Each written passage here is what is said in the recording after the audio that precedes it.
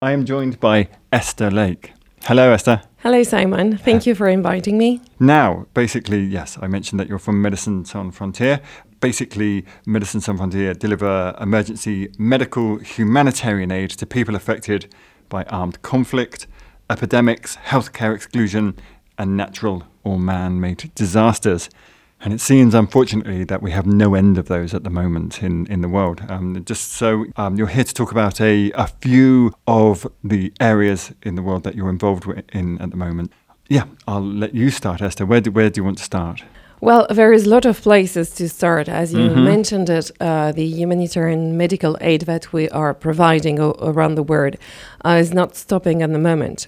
Since September, the world is just stuck into multiple crises.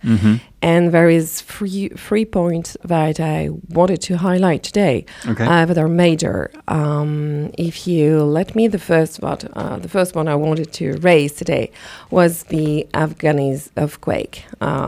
You have to know that in the region, in the west of the country, we have 3 earthquakes that struck the Herat region.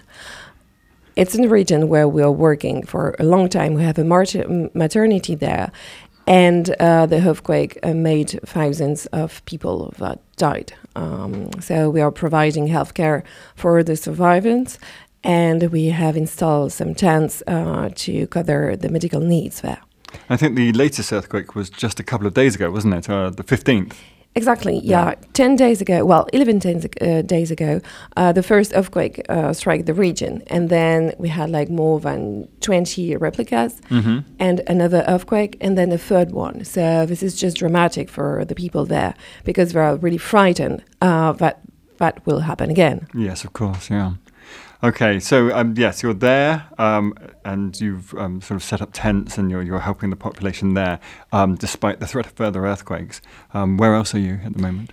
Well, I really wanted also to highlight the 6 months anniversary of the Sudanese conflict.